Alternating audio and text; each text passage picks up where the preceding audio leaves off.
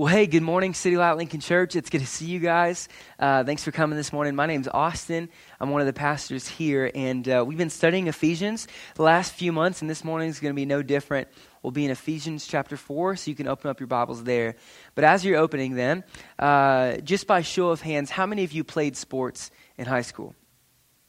Awesome, a lot of you.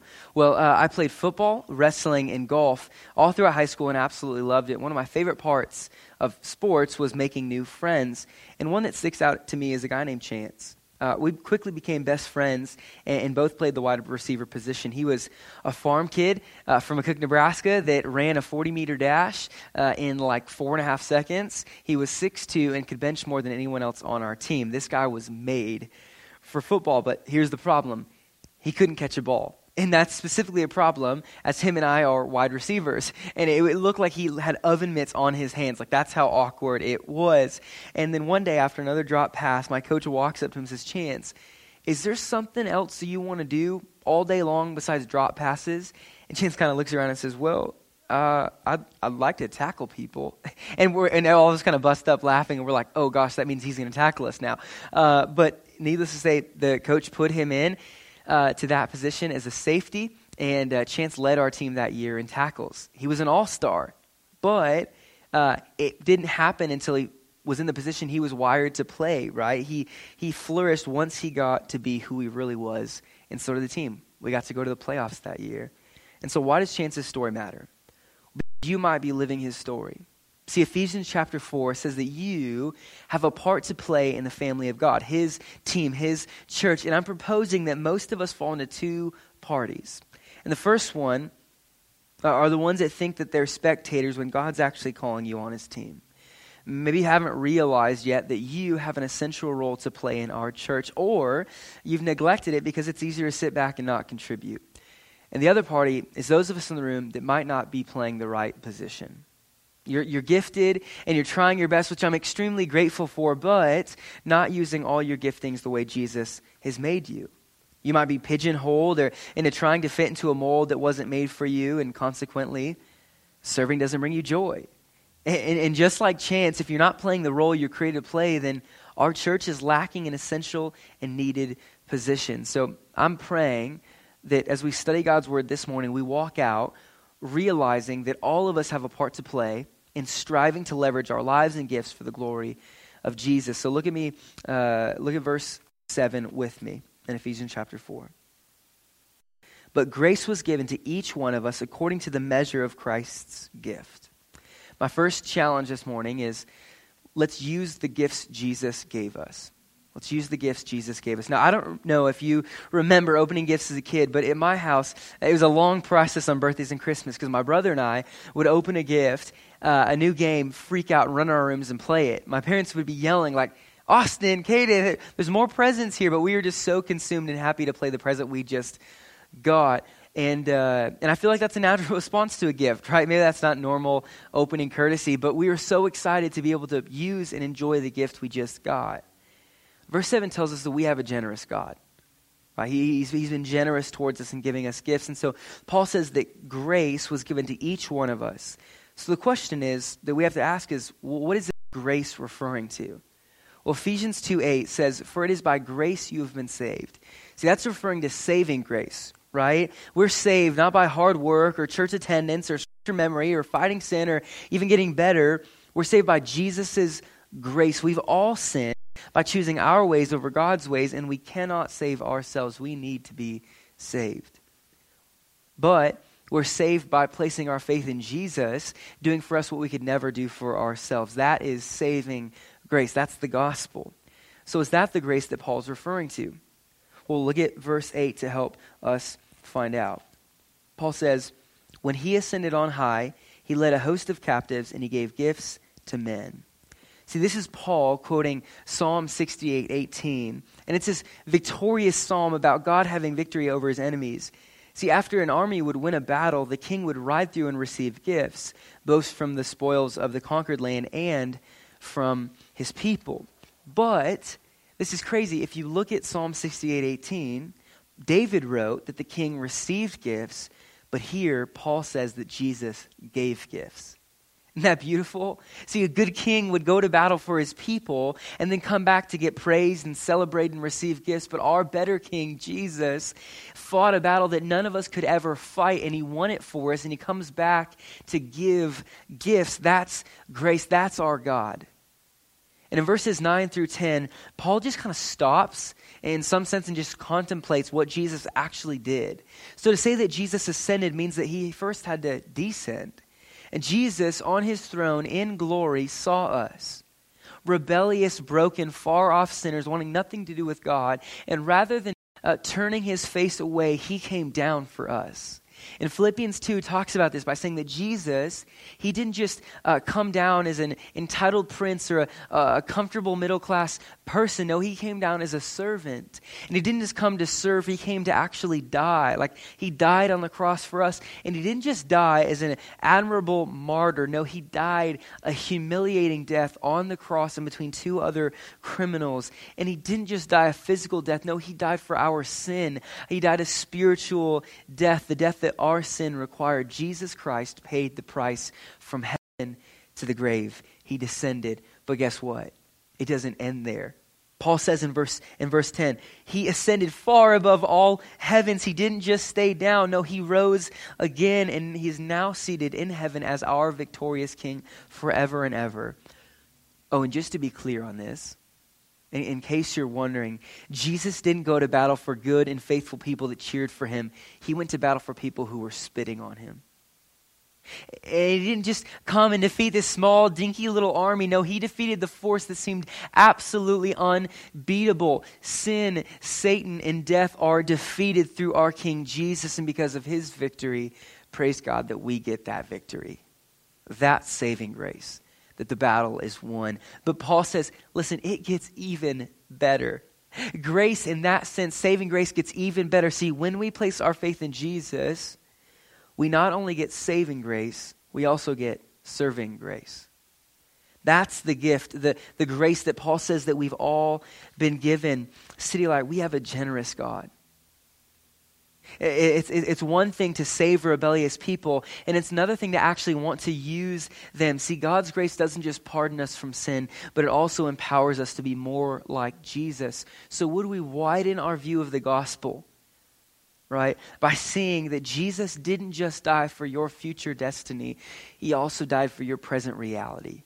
When we talk about grace and the gospel, would it be bigger than just salvation? It's salvation, praise God, but it's so much more. It's saving, it's changing, it's transforming, it's sustaining. And then in verse 11, Paul explains that there are apostles and prophets and evangelists and shepherds and teachers. We have a generous God that gives diverse gifts.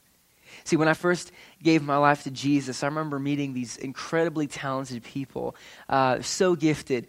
And rather than encouraging me, it sunk me into this season of thinking that I couldn't be used by God because I wasn't gifted like them, or I wasn't as gifted as them. I wasn't as caring, or I wasn't as smart. I couldn't share the gospel as well. I wasn't as bold. I didn't have as much compassion, and I felt this pressure to be like every other Christian I met, to have and develop the same gifts they had. But by God's grace, I realized that we need a diversity of gifts in the church. The Denver Broncos don't need 11 left tackles. No, they need a quarterback and a wide receiver and a safety and running back and a defensive tackle. You need an assortment, a diversity of gifts, and it's the same way for the church. And so Paul here gives a list of gifts, and they're primarily referring to, especially the first two, the church's early need. And so apostle is the first one. An apostle means a sent one, someone that's been sent. So Jesus had a lot of followers, but he picked out 12 apostles. And these men helped to lay the foundation of the church and attested to Jesus' resurrection by actual eyewitness accounts, right? These men paved the way for our church 2,000 years later. Isn't that beautiful to think about? Their fruit, their efforts, their love and their care and their sacrifice actually is impacting City Light Lincoln Church 2,000 years later. So the capital A apostles were finalized in their use once the church was established. So none of us in the room are capital A apostles. But every single one of us are lowercase a apostles, right? In John 20, verse 21, Jesus says, as the Father sent me, so I send you. I send you as well. See, City Light, we're sent on mission to tell the world that Jesus Christ went on mission for them. And the next one is prophet. Now, we normally think of prophets in the sense of like predicting future events, but when Paul refers to prophets here, he's speaking about the people that proclaim the word of God. See, in this time, they didn't have the New Testament written or completed, so God would speak to his prophets in order for these prophets to guide the church in what God wanted for them. And if it weren't for God speaking to and through these prophets, we wouldn't have our Bible. So like the apostles, the prophets in this regard were only needed in the foundational ministry of the early church. But evangelists and shepherds and teachers are still very much needed in the church today. So evangelist, this means the bringer of good news. In the early church, evangelists would go from town to town and proclaim the gospel to lost people. So apostles and prophets would build the church, but evangelists would fill the church. And an evangelist's heart beats for people that don't know Jesus, people that are lost. And you know that you have an evangelistic gift or heart if you're really quick to start spiritual conversations. Like you can't do anything without talking about the gospel. If you know Ben on our staff team, he leads our high school ministry, and that guy is an evangelist. Like we're over at Taco John's a couple weeks ago, and he's telling about the gospel. I'm like, dude, I'm just trying to get some tater tots right now, okay? Some potato olays and a soft taco. And Ben's like, I need to share the gospel. He's an evangelist. And just to address the people in the room, and I know some of you are thinking about this, if you think that you're off the hook because you don't have the evangelistic gift, that's you.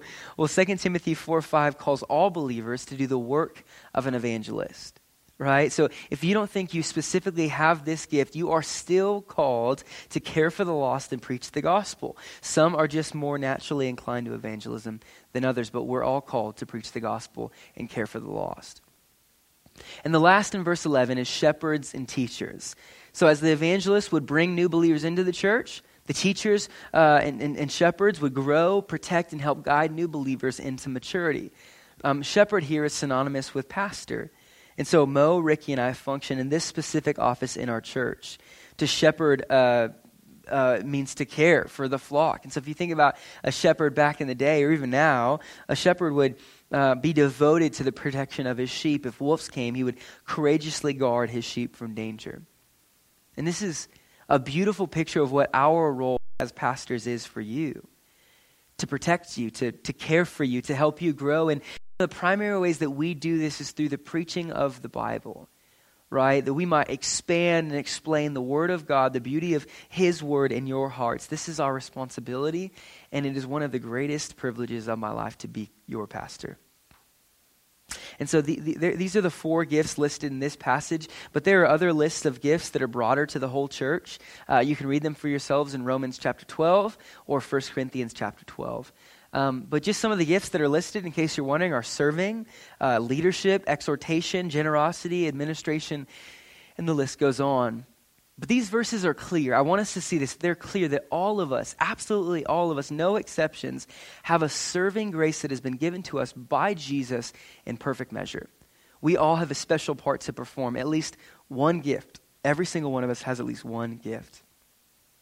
And if you're wondering what your specific gifts are, we're going to host a class soon to help discover those gifts. It'll be on Sunday mornings, probably at 9:30, and just to be able to see, hey, how has God specifically and uniquely gifted me? But in the meantime, I'd recommend studying God's Word in regards to spiritual gifts. I encourage you to pray for it and about it, assess your passions and strengths, and then ask friends what they think your gifts are. And just by the way, if someone comes to you and says, hey, am I good at this? Will you be honest with them? Okay? Like, if Frank says, hey, I think I'm going to be a greeter, and Frank doesn't know how to smile, maybe guide Frank to something different, okay? And that might sound mean, but it's like no, we were so differently gifted that we should be using the gifts that God has actually given us, the things that we're actually good at. So be honest about what things your friends are good at, call those out, but also let's be honest about things that we're not super good at to kind of guard us from something crazy. If Mo asks you to come on stage, or Ricky, and if they should try out for the worship band, tell them no, right? This is not good. So anyways, I won't go any further than that. But as you find and use your spiritual gifts, it is absolutely essential for us to understand why we have them. right? We've got to understand why do I have these gifts? And so look at verse 12. Paul says, to equip the saints for the work of ministry, for, purpose statement, building up the body of Christ. So these gifts, this serving grace is given so we can build up the body of Christ. The body of Christ is the church. And so the bottom line for every Christian believer is that each one of us should be involved in some kind of ministry in the local church. I'm not just talking about Sunday mornings or just the ways we would serve on this specific hour, but throughout the week. But maybe it's helping someone with plumbing issues if you're a plumber, or moving somebody, or city group, or making cookies, or I don't know what it is, but that every single Christian believer would be involved in some kind of ministry within the local church abroad. Every believer should be using their gifts to build up Jesus' church. We all have a part to play. But I think that we've believed the lie that ministry is just for the paid professionals. Right? Like I think this is a lie that we might not always say, but I think we operate out of it and think about it. And so I think there's two reasons this is perpetuated through today. One is that some pastors want to run the show and collect as much power as they can, so they don't delegate or hand off responsibility. But this isn't our goal, right? This isn't the goal for pastors. Verse 12 says that my job is actually to equip the saints, equip you for the work of ministry. In other words, my job is to help you discover your spiritual gifts and provide opportunities for you to use those gifts. So that's the first one. And the other reason that we wrongly think ministry is for the paid professional is because some people just want to sit back, be led, and let the pastor do it. And so you might be coming to church, you might be coming to City Light for a while, and you just want to come and eat a Krispy Kreme and drink some coffee, occupy a seat, sing some songs, and listen to a message, and then just go home. And if I can lovingly just tell you, Satan loves that view of the church and will do everything in his limited power to help you believe it. But I'm urging you, like God's word is urging you, do not settle for that small, boring view of church. And listen, if that is your view of church, I don't know why you keep coming. Like, I'm glad you're here. I'm thankful that you're here. But I'm just saying, if you're coming for entertainment, there's more entertaining things to listen to. If you're coming for the coffee or donuts, there's better donuts and coffee out there. If you're coming for a comfortable place, it gets hot in here and it gets packed in here. If you're coming for social interaction, there's better places to meet people. I'm just saying that don't sell out for this small, boring view of church. And I'm glad you're here, but I don't want you to stay there. I don't want you to, I want you to mature, to see the glory of Jesus and the beauty of his church. And so I'm just asking, would you not sell out for a counterfeit view of church? Because you're missing out on what God intends for your joyful involvement in a church family. And the end of verse 12 says that we equip you for the work of ministry. So here's what that means. Majority of my week is spent with Christians, discipling them, studying God's word, walking through life, and eating together. We eat a lot, but you are the ones that are around non-believers 40 hours a week. You are the ones that get to rub shoulders with international students. You are the ones that have built trust with people that will never want to never step foot in church. You are the ones that get to do that. If I'm out to eat and someone finds out that I'm a pastor, like they start saying God bless and getting weird and like not, I don't know, it's just crazy. But you can build trust with people that don't believe in Jesus, that because you're not a paid professional within the church, right? But my job is to equip you to go out and proclaim the work and love of Jesus. And I think this distinction between sacred and secular has been one of the most detrimental things for our church, for the church at large. Listen, if you work at Huddle or some other startup, do not be fooled to think your job isn't sacred. Right? If you're a teacher or you work in the health profession or something like that, do not be fooled that your job isn't sacred. If you're a stay-at-home mom or parent and you stay home and you cook for your kids and you do the laundry and you help out around the house, do not for a second think that isn't sacred. If you're a plumber or a handyman or you work in construction, don't you believe that that is not sacred? It is. That is where Jesus has divinely placed you to do ministry. Just because you're not on staff of the church doesn't mean you don't do ministry. Your full-time job is to proclaim the gospel with what you do 9 to 5. You don't need to quit your day job to do ministry. You're doing ministry right now. That's the opportunity in front of you to make Jesus famous where you work, live, and play.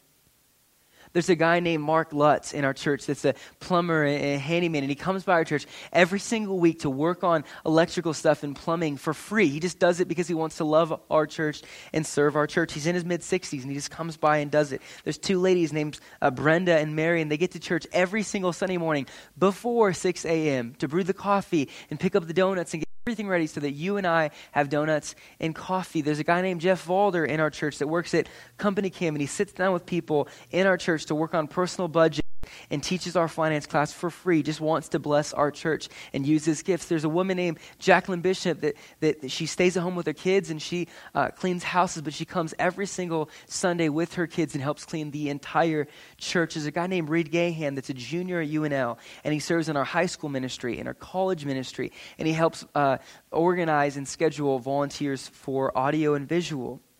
Man, I can go on and on and on about ordinary people using ordinary means to serve an extraordinary God, and I want that to be your story. I want that to be your story, that you would use your gifts to worship Jesus and build this church. But here's one of the biggest enemies that we have to face in regard to this: comparison. I remember being in college ministry at City Light in Omaha a few years ago, and we're sitting there, and a friend is encouraging me and two other guys, and she looks at Kent, and she says, "Kent, you're just so wise. You just have a gift of wisdom. Like you exude just diligence and knowledge, and I just want to learn from you, and I admire this about you." And she looks at Andrew and says, "Andrew, you are just gifted with leadership. Like people naturally want to follow you. You are just such a good leader." And then she looks at me and says, "Austin, man, you've got childlike joy."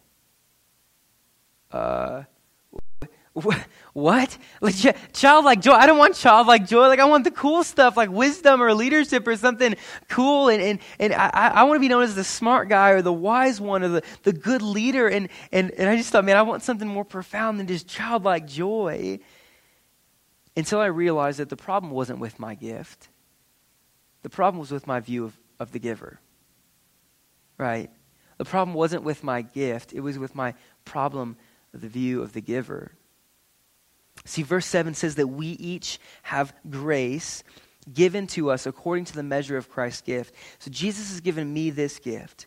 And what did he have to do to give me the gift of childlike joy? He had to die. Like that's what my gift of childlike joy cost Jesus. And that's what your gift cost him. And to be disappointed in what gift I have is like an immature child pouting after opening a present that they didn't want. What disrespect, what sin against Jesus for any of us to not like the gift he gave us and wish we had something different. Now, if you've been around solid Christians for any amount of time, you know that it's extremely easy to feel insecure in JV, right? Like I feel like I'm not even on the freshman team around us, most of you and around our staff team. Like there's so many talented people here, but comparison is the thief of joy, right? And one of the greatest tragedies is you living your life trying to be someone else. Listen, we don't need another Mo. We don't need another Ricky or Austin or Barb or Katie or Mike. We need you. We specifically need you, your contribution, your unique gifting and ability and personality in our church. We don't need another me. We need you specifically. So don't live your life trying to be someone else. Be you. And you want to know how to combat those feelings of insecurity or comparison? Make it a practice of calling out greatness in other people. Like just really tangibly be intentional about celebrating other people's gifts and thanking Jesus for the gift he's given you. And he gave you that gift for a reason. He's sovereign, he's good, he's intentional and smart and kind, and he gave you that gift for a reason. Listen, if you can trust him for salvation, you can surely trust that he gave you this gift for a reason and that he's good. City Light, do the hard work of figuring out what gifts God has given you. Celebrate the diversity of gifts and then use them for the glory of Jesus and the building up of his church. And my last challenge from this text is let's grow up and be more like Jesus. Let's grow up and be more like Jesus. So look at verses 13 through 16 with me. Until we all attain to the unity of the faith and of the knowledge of the Son of God, to mature manhood, to the measure of the stature of the fullness of Christ, so that we may no longer be children, tossed to and fro by the waves and carried about by every wind of doctrine, by human cunning, by craftiness and deceitful schemes. Rather, speaking the truth in love, we are to grow up in every way into him who is the head, into Christ, from whom the whole body, joined and held together by every joint with which it is equipped, when each part, that's key, each part is working properly, makes the body grow so that it builds itself up in love. One of the most humbling things is sitting down with people in our church that have walked with Jesus far longer than I have, and far longer than I've even been alive, and to sit with them and process through how Jesus is currently maturing them. And Paul, he gives 4 ways to mature. He says first, we see that maturity involves becoming like Jesus, right? Becoming like Jesus. So all of us are a work in progress, right? None of us are fully matured, but the call is to become more like Jesus. And verse 13 says, the measure of the stature of the fullness of Christ. So Jesus is our goal. Let's be clear about that. Not to be better, not just to be like someone else, but to be specifically like Jesus. Love the way he loved. Serve the way he served. Sacrifice the way he sacrificed. So the next question is, well, yeah, I agree with that, but how? How do we become more like Jesus? Well, verse 13 gives us 2 things. The unity of faith and the knowledge of the Son of God. See, faith here refers to the theological content of Christianity. And the unity of this faith is expressed in the common doctrine we'd all agree on regarding Jesus. Namely, he is the Son of God. He came down for us. He was truly man and truly God, lived a spotless, innocent life. He performed miracles, was wrongly accused and punished. He died on a cross for your sins, for our sins. He rose again 3 days later. He is the only way to God. He reigns perfectly in heaven, and he will come back one day. If you believe that, we're family. We're family. We have different backgrounds and ethnicities and thoughts and all struggles and all this stuff. But if we can agree on Jesus and that common doctrine, we're family. So if you call yourself a Christian, you should cherish these and know these truths about your faith. And the next is the knowledge of the Son of God in light of becoming more like Jesus. And knowledge of the Son of God isn't referring to this head knowledge, but an experiential knowing through personal interaction. See, when I read my Bible and pray, I call that time with Jesus. And my non-believing friends think I'm absolutely crazy when I tell them that I'm spending time with Jesus, and they're like, he died 2,000 years ago. And I'm like, well, yeah, he didn't stay dead, but he's alive forevermore. They just think I'm crazy. But it's this amazing gift that we get through the Bible and through his Spirit, that we get to actually spend time with him. Like that he's living, he's there for us. It's amazing. And so the more time we spend with Jesus and his word and through prayer, we should naturally talk like him and think like him and love more like him as we spend time with him, right? Just like we spend time with any other person, we start to sound like them or act like them or think like them. It's the same thing with Jesus. And the second aspect is that maturity involves doctrinal stability. In verse 14, Paul says that he doesn't want us to be like children that are tossed around by different doctrines or human cunningness or craftiness. See, there are a lot of young believers in our church, which I'm incredibly thankful for, because that means that Jesus is saving people. If there aren't any young believers in our church, we probably haven't been preaching the gospel and inviting new people into his family. But with that, I pray often that Jesus would protect you. I pray that you wouldn't be swept away from jumping onto the next coolest trend in theology that isn't accurate to the Bible. I mean, so many people I know listen to at one point in their lives preachers that aren't preaching the Bible, that aren't biblical. But as young believers, they didn't know what was right or what wasn't. They just knew he was a Christian and had a Bible in his hand and just listened. When I first started learning guitar, I was amazed at how seasoned guitarists could hear a chord strummed and just say, yep, the D is a little bit flat right there. Yeah, you need to tune that up. I thought, like, it sounds normal to me. Like, it sounds good to me. But it was so easy for him to know what wasn't right. Well, how? Because he spent so much time learning and listening and hearing what a properly tuned guitar sounds like. And that's the call for Christians. as we're maturing, as we're hearing God's word preached, and as we're studying it for ourselves, we're realizing what's true. We're reminding ourselves of what's true so that when something false comes along, we can call it false and cling to the truth. Doctrinal stability. The third aspect is that maturity involves loving and truth. Now, verse 15 says, speaking the truth in love. Now, I'm thankful that Paul follows up doctrinal stability with loving and truth, because the more doctrinal stability I found, the more arrogant I became. See, I knew more verses, and rather than making me love more, I whipped truth around like a sledgehammer without any love. And I found out that I was more concerned with being right than being loving. And so I want to briefly address two people in the room. And the first is if you know the truth but don't really love. Now, I'm thankful for your determination of studying God's word, right? It's amazing. Keep doing that. But if it isn't resulting in you loving people more, then you're not getting what the word intends. See, in 1 Corinthians chapter 13, Paul says, I can talk in amazing languages and know all these mysteries and understand them, but if I don't love, I have nothing. So don't ever stop speaking the truth. Don't ever stop reading your Bible. Don't ever stop learning about the truth. I'm not asking you to compromise from the truth or be tolerant to what isn't true.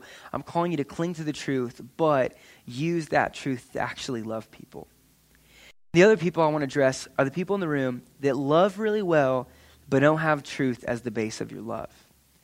See, if your heart tends towards tolerance, that sounds like it's a loving thing to do, but it might be rooted in your desire for approval or you dodging conflict, right? And it's sneaky, right? This is the one I struggle with. I handle, and I'm walking through, like I want to be liked. I want to just be a friend.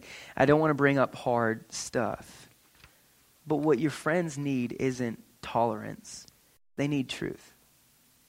Tolerance will never win a lost soul to Jesus. They need the truth that they're a broken, rebellious sinner, and Jesus came to bring them to himself. And if you're not serious towards sin, if you just kind of laugh at sin and think, it's not really a big deal, God counted it so serious that he'd have to send his son to die for that sin. So yes, it is serious, and yes, it should be brought up in love through truth. Bob Walls put it perfectly. Truthless grace is sentimentality, and graceless truth is brutality. John 1:14 says that Jesus is full of grace and truth. So let's be like Jesus. I know it's not a simple task, but let's be like him.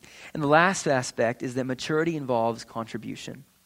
So look at verse 16 with me.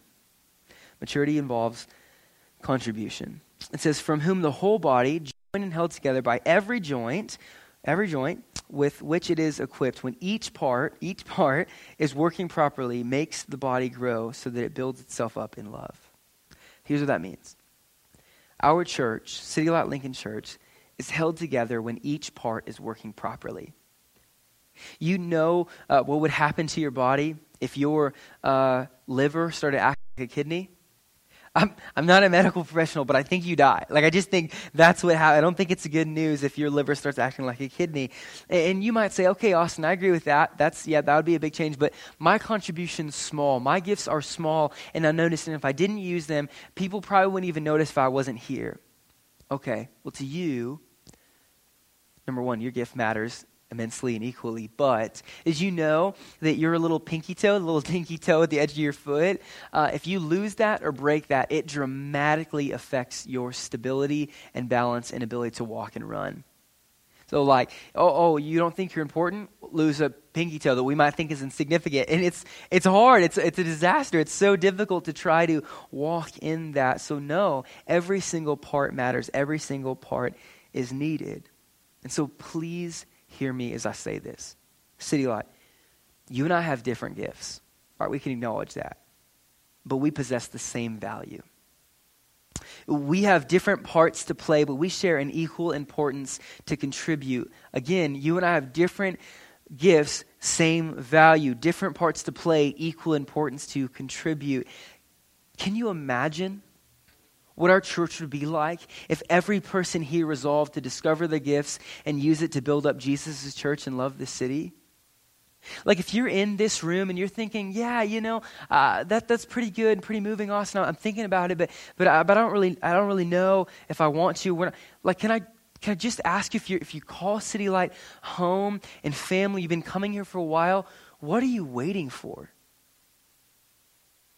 Like what are you waiting for? A sign in the sky, a letter? I'm giving you the inerrant word of God in Scripture that you can grab onto and say, yes, serve. Yes, you have gifts. Yes, you have a part to play. So I'm calling you, please serve. Use your gifts. It's not just that our church is suffering. It's that you're not living out of your eternal purposes. Man, if all of us in the room said, yeah, we want to grow up. We want to become more like Jesus and be used by God and his eternal purposes, I promise you, it would be world-changing. We wouldn't just be another geographical building in the city that has a church name slapped on it. We would be a city-changing, a world-transforming movement of Jesus by his grace, I promise you, if we all did this together. City Light, your life is much bigger than a good job, an understanding spouse, and well-behaving kids. It's much bigger than nice vacations, comfortable retirement, and fashionable clothes. You are part of something vast, something that began before you were born and will continue after you die. God in heaven is rescuing broken people, bringing them into his family, and progressively changing them in his likeness. And he wants you to be a part of that. That's amazing grace. That's our call. Amen. Let's pray.